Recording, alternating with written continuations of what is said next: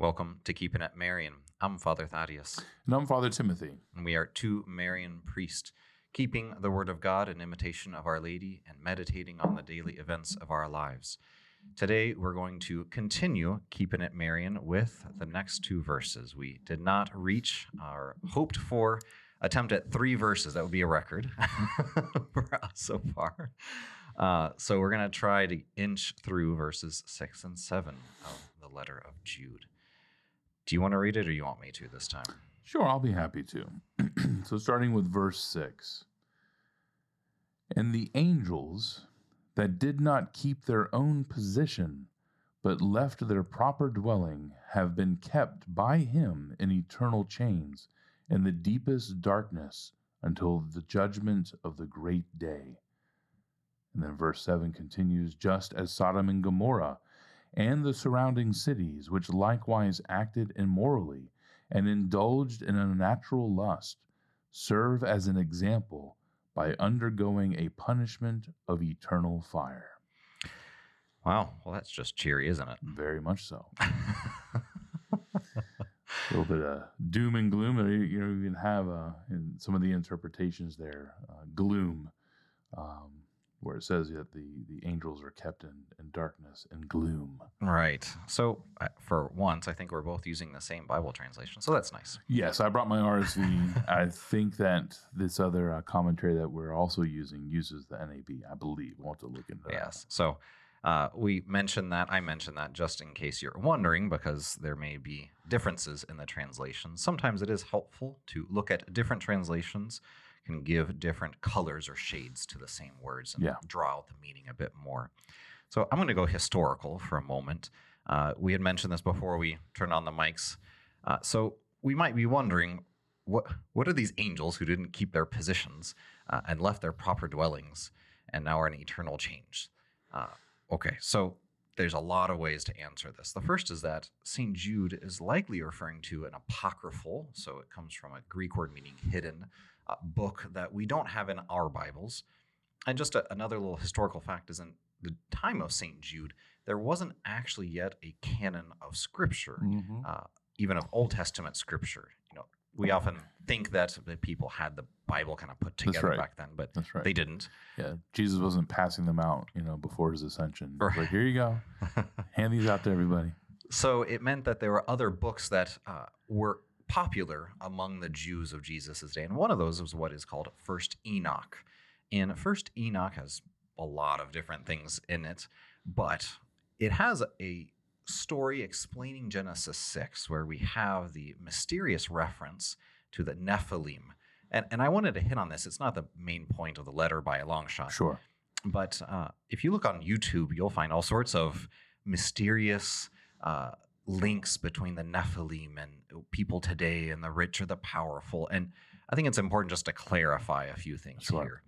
First is that the example pertains to us. So Jude, just like the first example about those who are rescued from Egypt, this is also warning to us. So it's less about what literally happened. And so to make clear that even if Jude references what we call an apocryphal book, he's not thereby endorsing everything in there as canonical or as literally true. So what does that mean? So the Jews in that time saw the sons of God in Genesis 6 as angels who saw the sons of, or the daughters of men, the women, and had sexual relations with them, and so had this different race, the Nephilim.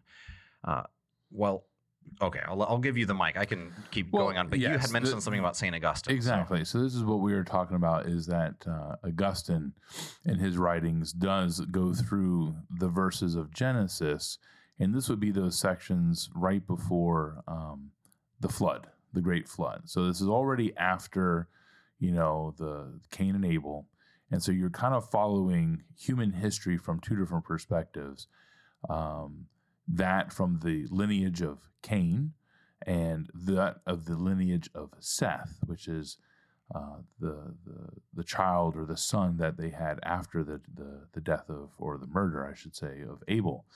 And so Augustine proposes, and he looks at this idea, and of course the first problem that he has with the concept of angels having sexual relations with men is, a matter of, matter. Right. That is, the angels are lacking it. Right. So it's impossible in the proper sense, if you will, for there to be such relations, since these are spiritual beings. And this is a firm belief of the church, that while we are human beings, we, as part of our nature, we both have matter and spirit, but angels are pure spirits, different. They don't, think and operate in the same ways we do, that we come to an understanding of knowledge, whereas angels are, given what they are to know by God himself. And this isn't to devolve into a treatise on Right. angelology and demonology, but these are important things for us to kind of think about, because it is interesting, especially in pop culture. And boy, am I, a fan of it. That is, to look and see the different interpretations that various people come up with these things. But oftentimes you'll get that sense that demons and angels are like alien beings or something like that, that have matter, and they don't. Now, that being said, they can appear to have matter. We do have, obviously, when they become visible before, Mary, or before people in the Old Testament, and of course, we're going to get to this, right? Because when we get to Sodom and Gomorrah, part of the story are two angels are sent, right? So people are seeing them, and so that's a whole nother thing. Oh, how is that to be? How are we to understand that? And it can lead to some really amazing thought experiments. But we bring this up simply so that we can, better understand what Jude is referring to, also understanding the place in which he's coming to these understandings of things.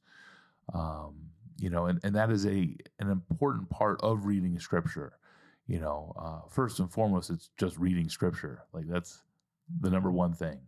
But two, it is helpful, can be helpful, to look at the time in which they were writing, the things that were going on in their lives, the actual conflicts that were common in their place. All these things can then help us to have a, more deeper understanding of those things. And then, in like manner, to see, how do these scriptures apply to our lives in our current era?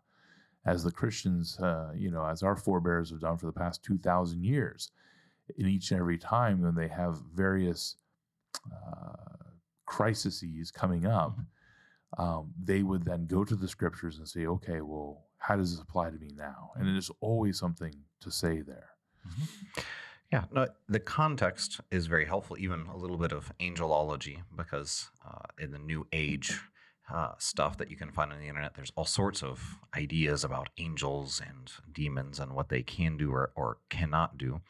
And to the point of St. Augustine, angels don't have bodies. So there's no conception that can happen through the interaction of an angel or a demon. Right. And to hold with that yes, there are demons associated with sexual sins. I mean, those who have participated in exorcisms or know of exorcism ministry, there are a lot of demons associated with things like pornography or other sexual sins that are very prevalent today. So it's not to say that they obviously don't want to deface human sexuality. But properly speaking, of course, they can't conceive. Yeah. And to draw it in terms of Our Lady, the total opposite example, of course, is that when Saint Gabriel comes to her, he does not, actually intervene to make her conceive. And Pope Benedict brings this out because some people will comment about, the Annunciation is kind of like a myth, like the pagan myths, that there's this God that comes and makes this virgin conceive. Pope Benedict points out that, there's actually no violence and there's no actual sexual interaction, right, but rather it is sheerly by the gentle presence of the Holy Spirit, and that the angel only makes the announcement. That's right. And so I think it's a very good kind of contraposition to juxtapose, this kind of violence that comes from demons as compared to how it actually does work in the interaction between humans and angels in a positive way in relationship with God. Absolutely. And it also strikes me at the phenomenon of demonic possession, where a demon is able to a certain extent, possess a human body.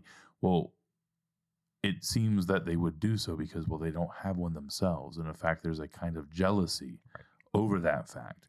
And then double down on the fact that God himself, creator of everything, sends his son to then, assume a human body, which is wholly his own, which is real, and that even, that just adds more fuel to the fire. It's like, well, we want one too. I'm not saying that that's what's exactly going on, right? But one can kind of see, well, what upsets them so much? And obviously there's a lot, I think, that upsets them. Yes. So we'll try to keep moving forward because we could talk for hours and good and interesting topics. Because the key here is that they did not retain their own position. So here's the word, keep, shows up once again. Yeah. So here we go. They did not keep their own position. And there's a lack of humility in that. We don't know what the sin of the demons literally consisted in terms of what literally happened. Yeah. Scripture does not speak of that. St. Thomas Aquinas has many questions in his Summa Theologiae where he talks about what kind of sin could it be, since they don't have bodies, so it couldn't be like gluttony, nor could it be lust. So he says it could be at most envy or pride. And pride would make sense because, they don't keep their own position. So humility is recognizing the place that the Lord has designated for me, which doesn't mean just kind of I put you in your place in a negative way. Yeah. But recognizing the place that God has put me is for my own good. Yes. And you mentioned in the other episode, just previous, about, the door, as it were, is open. So Satan can leave as he wants. And so I think Milton in his Paradise Lost, the famous quote, "It's better to reign in hell than to serve in heaven." Yeah. And C.S. Lewis, who said, the gates of hell are locked from the inside. It's not God himself, pushing people out as much as people who don't want to keep the position that has been destined for them in heaven. And that gets to other issues about predestination that I think we've touched on a little bit before, that, God predestines positions for angels and for us. Yeah. And, you mentioned kind of angels, well, even demons mostly being jealous. St. Faustina has a curious quote in her diary where she says, if angels could be envious of us, they would envy two things: Holy Communion and suffering. And it's an interesting thing to think about, because one of the traditions of the church as to why the demons fell is their jealousy, their envy of the glory that we have as human beings with a body. And part of that comes because only Jesus could only assume human nature. He can't assume angelic nature because he can assume a body. He can't assume an angelic nature in the same way. So it is a great privilege that we have as human beings to have a body and to have even suffering as an ability to make an offering to the Lord. But one of the positions that these demons, seeing this glory, refuse to stay in their positions. They would not serve. So Milton's quote, "Prefer to reign in hell than to serve in heaven." So they left their own position. They left their proper dwelling, and they have been kept by God in eternal chains in the deepest darkness until the judgment of the great day. Well, yes, that's where the dose of sarcasm talk about the cheeriness of this passage. Yeah. and this gets to what is at the end of verse 7 as well, about eternal fire. So hell is not a lovely topic. We don't like to talk about it. And certainly St. Teresa of Avila lamented that in her day too many priests would go around trying to instill fear of hellfire. And the Lord in the diary makes clear he would rather us trust in him and walk towards heaven than to run out of fear. Yeah. But I think it's important to remember that, yes, there are eternal chains. There is eternal fire as a remembrance that we do have free will. And that's what Jude is hitting at here with, there's three examples we've mentioned a couple times. They're always triplets, groups of three here in this letter. So there's three examples in these verses. There's the Hebrews who were saved from Egypt. There are the angels who did not stay in their position. And then there are those in Sodom and Gomorrah and their surrounding cities who fell into sin. And in each of these, what Jude is hinting at in this whole letter is make the right choice. And sometimes today when people have an issue with hell, which I understand it's scary, which it should be, if you're before a cliff and you're about to fall off, you would be afraid because you understand that that's going to cause pain and death.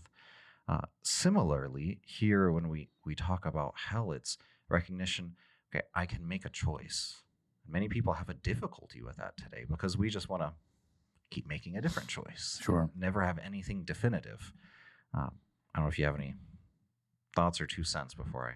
No, absolutely. I mean, there's nothing much more to add to that, but it is, as you've pointed out, 100% a decision that every soul makes, whether it's an angelic soul or a human soul.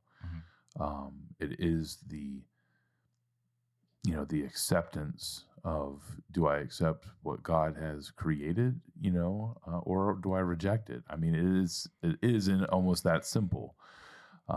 Talking about, the angels fall and becoming demons, I can't help but think of Chesterton, who puts it in a little bit different terms, but also very helpful terms, saying that the angels can fly because they take themselves lightly, and the angels fell because of their gravity. Oh, the demons fell. The demons fell, yeah. sorry. Or as he said, the devils fell because of gravity. But gravity is another way of taking, it's a play on words, right? It's not that they fall because of the pull of the earth, right? But rather their seriousness. They take themselves too seriously. And this is always a danger for everyone. If there's one thing that Chesterton warns about, is like, do not take things so seriously. Take your love of God seriously. Take your love of neighbor seriously. But do not take yourself seriously, because you are a very silly little creature. Those are my words, not his, but that's his point. Right. We must never lose the fact that we are creatures and that we are loved into creation. But that doesn't mean that we're not going to encounter suffering, and that we're not going to encounter confusing things. And it's if we didn't have times that tried us, things that weren't confusing, then we wouldn't then have the opportunities to turn to the Lord in trust. Once we're in heaven, as we hear, the greatest is the three things are faith, hope, and love, and the greatest of these is love. So, when you're face to face with God the Father, who loves you so much, you don't have to have faith in that anymore. You see it, you're experiencing it. You don't have to have hope for attaining it because you're already there.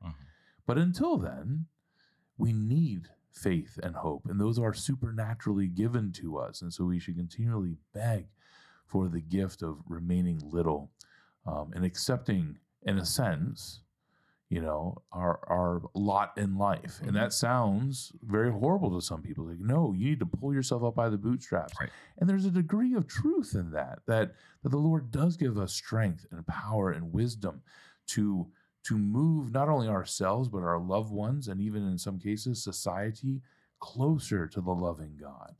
And then, now I get back to, when I was talking about Augustine, like, that's what he proposes are the sons of God and the daughters of men. The sons of God, Augustine says, are those who made a name for the Lord.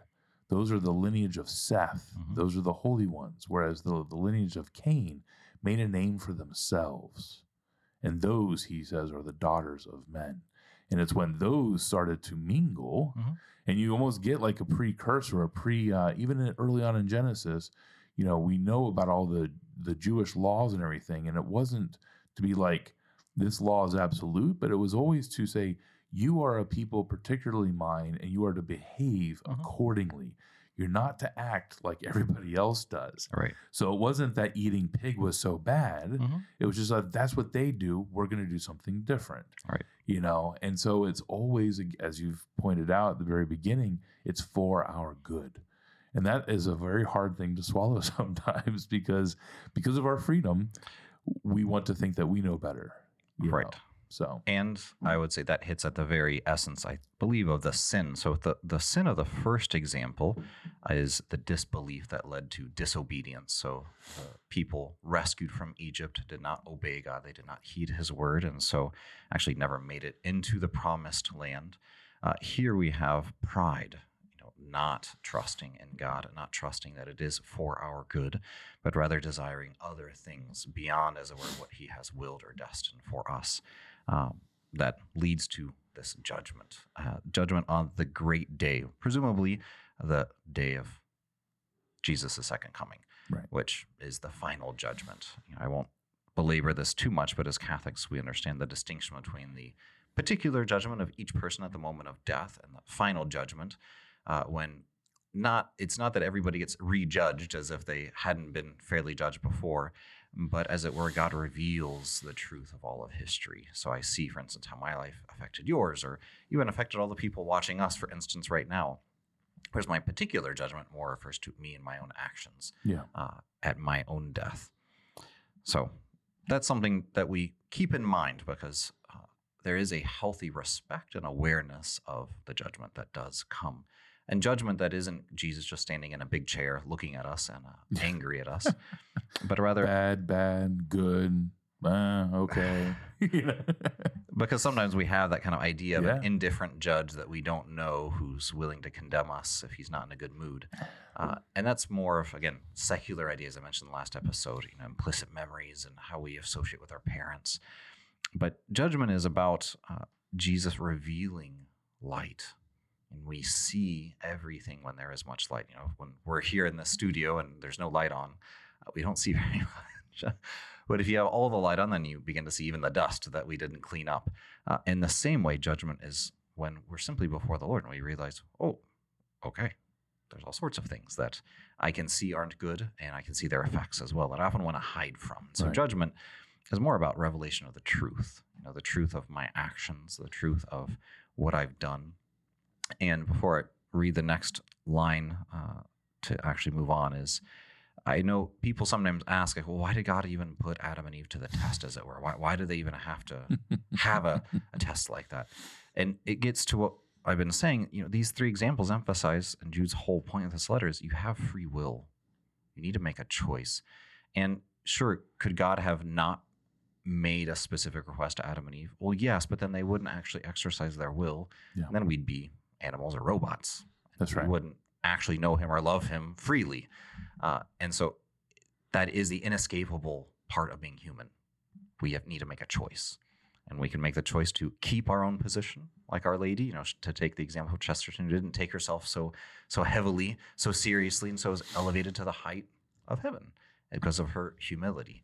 Or the angels that took themselves too seriously and fell from gravity. Yeah. So, and that reminds me of, which is going to come up right here, how C.S. Lewis in Mere Christianity parses out the difference between men and animals, that we are to act according to our nature.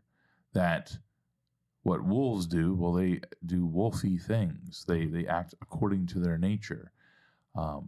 And they might kill and eat things because it's according to a wolf's nature to gain sustenance like that.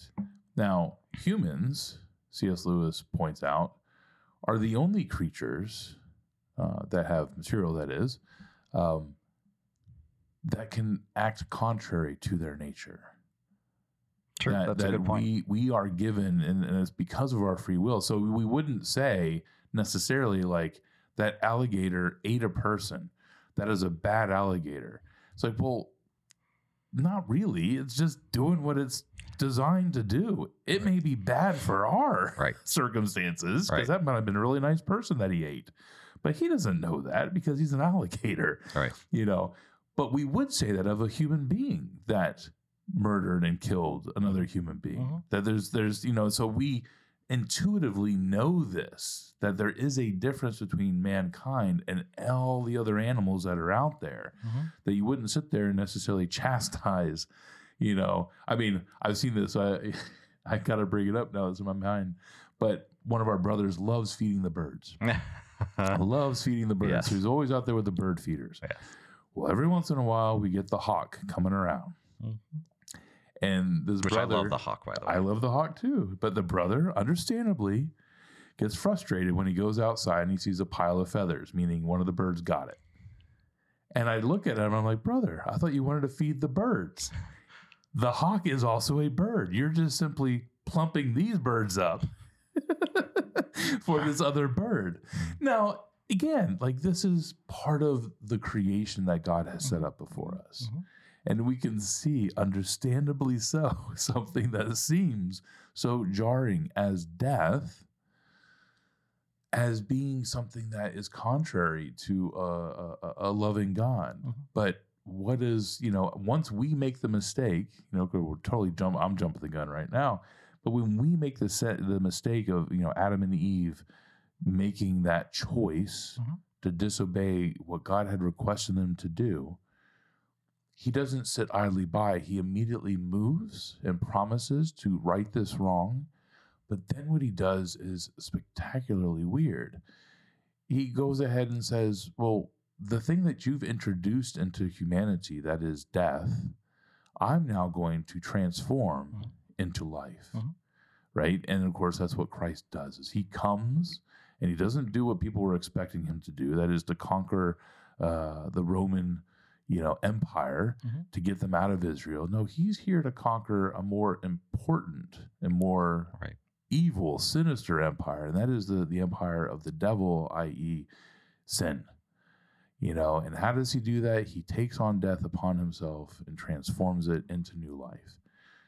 So all that is a long way of explaining why we should trust God, because he's always acting in extreme love and charity, going through extreme lengths to go ahead and bring us to himself, and that he is worthy of that trust. There might be a lot of people in our lives that have not earned that trust, and may sadly be the case till the day we die.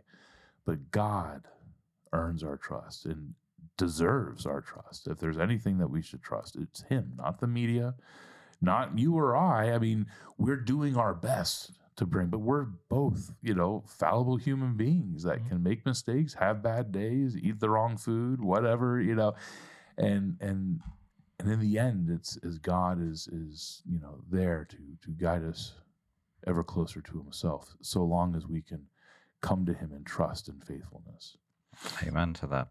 So in the first verse, number 5, Paul, similar to Jude in 1 Corinthians, makes this warning that we should not fall into the same kind of unbelief and disobedience to lose the status as being the chosen, rescued people of God. In verse 6, we have similarly another example by which Jude's warning us that we should not leave the place of salvation, our position of salvation in Christ, this access given us in Christ, and so suffer an eternal punishment like these demons. So let's inch towards verse 7 to meet our goal for the day. Sodom and Gomorrah is proverbial, both biblically and in culture, and referring to homosexual activity and sin. So Jude emphasizes here that they acted immorally and indulged in unnatural lust. The actual Greek here refers to going after other flesh, which is a euphemism for the practice of homosexuality, since Sodom and Gomorrah is notorious for that.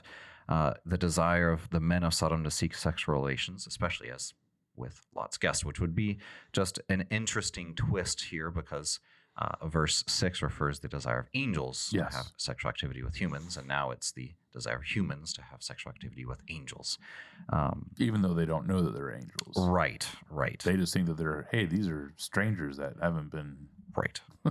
But I would more want to emphasize, and I thought of reading this, but maybe for time's sake, I'll just say that the numbers in the Catechism, of course, when we get to the Catechism, when it talks about the 6th commandment, there's a lot the Church teaches about sexual morality and immorality. And there are important paragraphs, 2357 to 2359, that talk about chastity and homosexuality.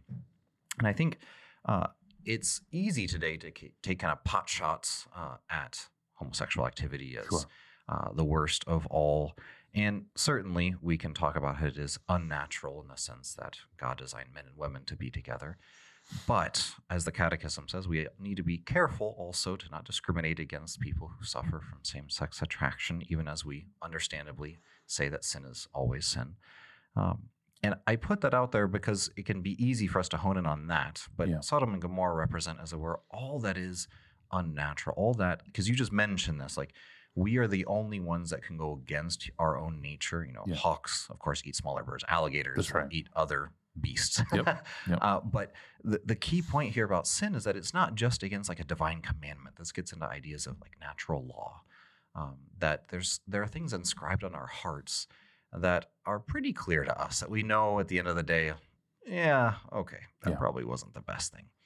And sin is also going against reason in that sense. It's going against what we just know to be true and what we know to be good. And so, yes, we can talk about in a particular way Sodom and Gomorrah, these, immoral actions, their unnatural lust. We can get to those specifics, but I bring it up in this way because if we focus on that, what can happen is many people may say, well, I'm heterosexual. I don't suffer from same-sex attraction, so, I'm kind of good. I don't have to worry about this. And the whole point of this paragraph is it's a warning to all Christians, to you, to me, to everybody listening. As Jude starts in verse 5, I desire to remind you. Why? Because earlier in the letter, he's talking about there are people who enter in secretly to pervert the gospel, to take away the salvation that God has offered, and want to promote licentiousness and deny Jesus in their actions and in our actions. And so just for me, since this is the word of God directed to us, to take to heart, that we all struggle in certain ways with sin. And the point here is that God doesn't leave sin unpunished. Not in the sense that he's always around the corner like the secret policeman, with a baton, to beat you when you sin. But in this sense that we sometimes have this idea today almost like, well, God is merciful, so he basically just kind of closes his eyes, and he's not too concerned about sin. And then if he does take it seriously, we're kind of like, whoa, like what happened? Or when there's justice at hand, we kind of get shocked. But again, what I mentioned in the last episode, mercy and justice go together in God. And sin is a serious thing, and he allows the punishment. He sends punishment, for instance, on Sodom and Gomorrah as a reminder, visible reminder, to the Jews. And if you go there today, there's aren't reconstructed, but if you go to that area, it's pretty dead desert. It is not very pleasant. In fact, I remember being on pilgrimage with Steve Ray, and we got out in Jericho, and it was so hot in that area. I think it was the field temperatures in the 130s. Wow. That he got out of the bus. I remember he had his phone. It literally turned off. It had a message of, warning too hot, turning off. It certainly felt like we walked into an oven, to say the least. Yeah, no, it's also like this warning and promise, so to speak, of punishment being doled out because of sin. It's it's almost as if, or it is as if God's saying, look, if you don't want to follow the rules, so to speak, like I've given you the map, if you will. Of course, that map or those rules get more intense when we get to Moses with the Decalogue and so forth. But even still, like there are things that you don't do that are against our nature, and he's kind of saying like, well, if you just want to see what's going to happen, then I'll allow that to happen so that you can see in actuality what it leads to. Right.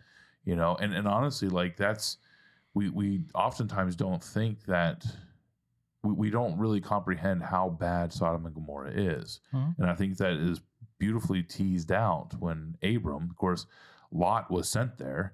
Lot is the nephew that Abram brought with him. But because there's too many of them, he's like, well, you pick your, so he picked what seemed to be this very prosperous and upbeat part of, the land and everything. He's like, I'm going to go there. They're by the sea. And, it sounds like a really, great place. Well, we can presume that Lot, like Abram, was someone who was trying to seek the one true God when he was with Abram. Uh-huh. But when he separates from Abram, and later on we catch up with him, he too has been influenced and corrupted by the people of Sodom. And as you mentioned, when the townsfolk want to have their way with these angels, not knowing that they're angels, but they are guests of Abram, Abram not probably quite realizing that they're angels either. I can't quite recall if he knew that or not. But he puts a priority on being a proper host, to these guests, and wants to protect these guests at all odds, even to the extent of offering his own virgin daughters, as he calls them, to the rabble that's outside his house, to kind of like, here's a consolation prize or something. And it's like, that's horrible. That's absolutely atrocious. In fact, like, yeah, we wouldn't stand for that behavior now. Like any father who would offer up that's just repugnant. However, in this society in which he was living, that seemed like a pretty groovy thing to do, and it's like, how bad must things have really been in that society? And the whole place was defunct. Right. There were no, Abraham's like, how about 50? How about 40? How about 30? And God's like, how about 0? There's nobody except for Lot, which is why he made him leave. Well, Lot, because it was the kinfolk, but we can already see like he's on a bad path, and then of course we see that his wife and his daughters continue to do right, but the point God being even pulls them out. That God is showing us not so much that the way I'm reading it. He's like, look, this is where this goes. You turn away from me, things get really bad really fast. It's as simple as that, but his love and mercy is still extended to Lot, even though Lot is doing stupid things. He tries to save him and the family. Right. And Jude's point here is to hit home to the Christians their need to take into account what they have heard once for all with the scriptures, because sometimes, being sinners, we want to try again. Is it going to work? Can we learn for ourselves whether there's really going to be good effects or bad effects, for our choices?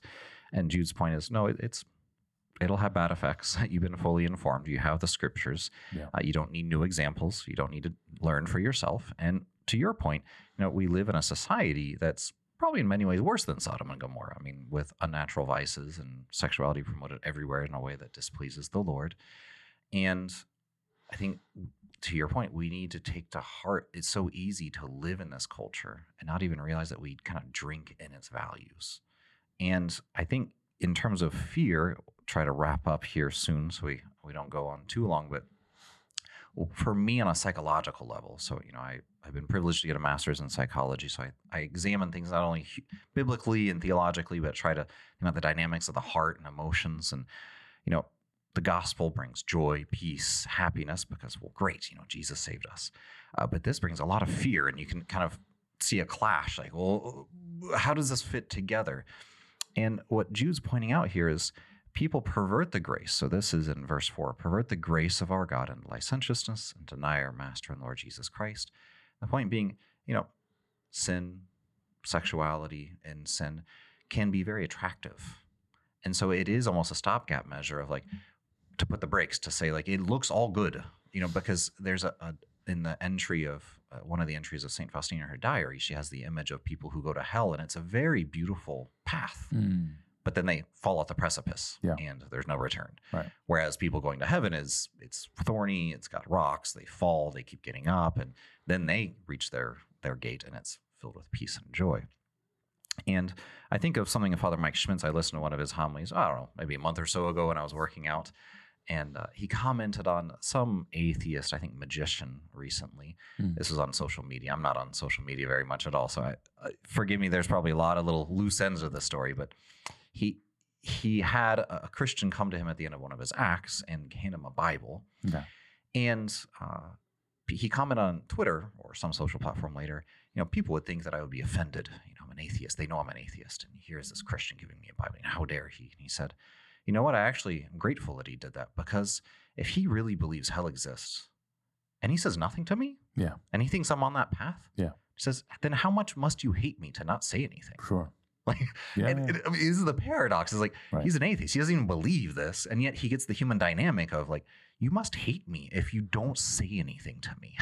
If you're not going to warn me that I'm walking to death, to the worst thing possible, then that's just sheer negligence, which doesn't mean like we should go out and proclaim to people and sin like, oh, watch out, you're going to go to hell. Right. Well, that's the other extreme Right. that we can fall into, But it does mean that we need to be aware of our responsibility as Christians to reach out to people, first by grace. But one of the things I would want to emphasize here is that Jude's writing to Christians. So he's emphasizing this to people who should know. Yes. Not to all the sinners out there who may not have heard the gospel, or it was never presented to them in a way they could really accept. He's speaking to us, to Christians. Jesus in the Gospels often says, you little faith. But he says it to his disciples. He's not saying that to the prostitute, to the tax collector, to the weak people coming to them for forgiveness. He's saying that to us. Right. And similarly, Jude is so harsh to us. He's saying, And the Holy Spirit, one of his gifts is the gift of fear, of holy fear, not a fear of God's going to smite me and, I'm going to hell, but a healthy fear recognizes, no, I don't want to offend the Lord. And I want to love him. I want to please him. And a healthy fear recognizes, I don't want to go to hell. That's a good thing. We should have a healthy fear, not a scruple. It shouldn't, torment us. But just like me, I don't want to be bitten by a rattlesnake. Yeah. When I grew up in Texas, but I don't get into paroxysm of fear over it. Sure. But I know when I open the door, I need to look down. And that's what Jude is getting at here. It's healthy reminders against disbelief and disobedience, against pride, and against this unnatural practice of sexuality and falling into what we call intemperance. So all the ways that we rely on pleasure, whether through sexuality or food or otherwise. Because he says here at the end, they serve as an example by undergoing a punishment of eternal fire. They serve as an example for us. Not something that should consume all of our time, but nonetheless, something to be aware of. Yeah. So that's all I have to say. I don't know if there's anything you want to add at the end there, Tim. No, I mean, that's all good and true. It is something that we have to constantly, that's why it's so good to read these types of things, so that we can remember, as we were speaking in last episodes, remember the good things that the Lord has done for us, that how he is totally 100%, for us. And that when he allows things, to happen, they are, for our good. And as long as we continue to proclaim that and ask for the grace to continue to believe that and remember that, then it'll keep us on the straight, and narrow path, even if there are rocks and right. It isn't an easy road, but it is the only road, that is the road of Jesus Christ, and he tells us, like when he went up the mountain to accept his crucifixion, he's like, y'all got to do this too. He wasn't like, just watch me do this and you got to just kick back and relax kind of thing. That this is a hard thing, but at the same time, reflecting on the, wanting to reach out to other people, that we should want to share this gospel. We should also, with fear and trembling, pray on how to best do that. Because I've seen too many people, and God bless them in all sincerity, but too many people who do a truth dump, on people. They're like, I gave them the truth. I was like, yeah, but did you do it in a way that was digestible? Right. It's like, it's no good if you don't do it in a way in which, right. And sometimes that means it's going to take time. It's going to take a long time of relationship and walking with this person and, begging for the Holy Spirit to give you the right moments and the right words. And right. All of that is time consuming. And we much rather be distracted with other worldly things. Right. Thinking that, I'm a good Catholic. I go to Mass. I, go to confession every once in a while. And I'm just going to now sit and do something that's not, and it's not to say that, trust me, I'm the king of recreation over here. But, we have to also be mindfully, praying about these things. Right. And serious things. And I think that's his point. Yeah. Is that just to keep in mind that at the end of life, there are two paths. And that's, you mentioned, it's not an easy path following the Lord, but it's an even harder path when we don't follow him at all. Yeah. As Jude is pointing out, there's more pain in not following him. That's right. One that lasts for eternity and one that doesn't. So that's what we should truly fear. Even if it's understandable we have fear of the cross, But what Jude is pointing out, this is what we ought to really fear, not following Jesus on his way that leads to heaven. So we'll wrap up for today. Thank you for joining us for this episode of Keeping It Marian. I'm Father Thaddeus. And I'm Father Timothy. Thank you for joining us. Pray for us as we pray for you. Immaculata Virginis Maria Conceptio. Sit nobis salus et protectio.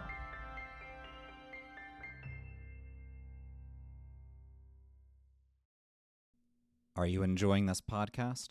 I invite you to watch it as well. You can find the video version of Keeping It Marian exclusively on divinemercyplus.org, the streaming site for all things Marian. Join us daily for enriching spiritual content which will help you on your journey with Jesus Christ. Simply visit divinemercyplus.org for a complete list of our shows. That's divinemercyplus.org. Please follow or subscribe to this podcast to receive the latest episodes and updates. If you have been blessed by this podcast, I invite you to leave a review. Reviews greatly improve our podcast ranking and will help spread this podcast to other people throughout the world. Are you a Marian helper? Join our Spiritual Benefit Society and start sharing in the graces of all the daily masses, prayers, and good works of Marian priests and brothers all over the world. Sign up is free and easy. Simply visit micprayers.org. That's micprayers.org. Thank you, and God bless you. Visit shopmercy.org to order your copy of my new book, Shining in Spotless Splendor, Consecration to the Immaculate Conception. Again, this book is available on shopmercy.org. God bless you.